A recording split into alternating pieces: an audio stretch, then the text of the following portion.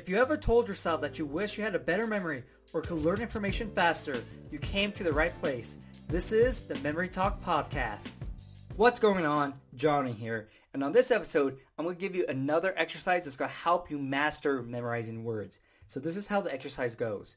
So have a list of words. It could be a variety of words. It could be nouns, adjectives, verbs, but have a mixture because nouns are easier to memorize because you already have an image. Chair, picture a chair. Table, picture a table. Laptop, you picture a laptop, but something like vapor or running, a little bit harder because they're not nouns. There's not an image already associated with them. So have a mixture of all these different words. Then what you do is have a timer, maybe 5 minutes, 10 minutes, depending on how many words you have and how long you think it's going to take for you to go through all the words. Boom, start the timer. And you're going to come up with images for all of the words, okay? Boom. Write them down right next to the word. So you're going, writing them all down, boom, boom, boom, boom, done. Okay. Now, the other part of the exercise is that you're going to cover up the words you memorize. So all you're seeing are the images you created for those words.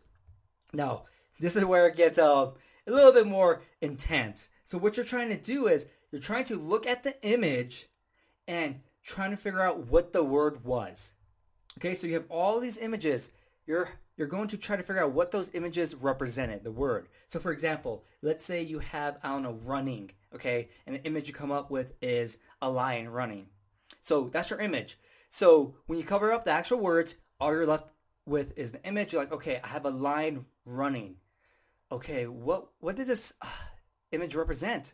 Okay, so it's hard because you're seeing a lion run, right? But it was the image something with a lion, or was it the running aspect, or a combination of it all, right? So this is really going to hone your skill of creating images, but what's the most important part of creating an image?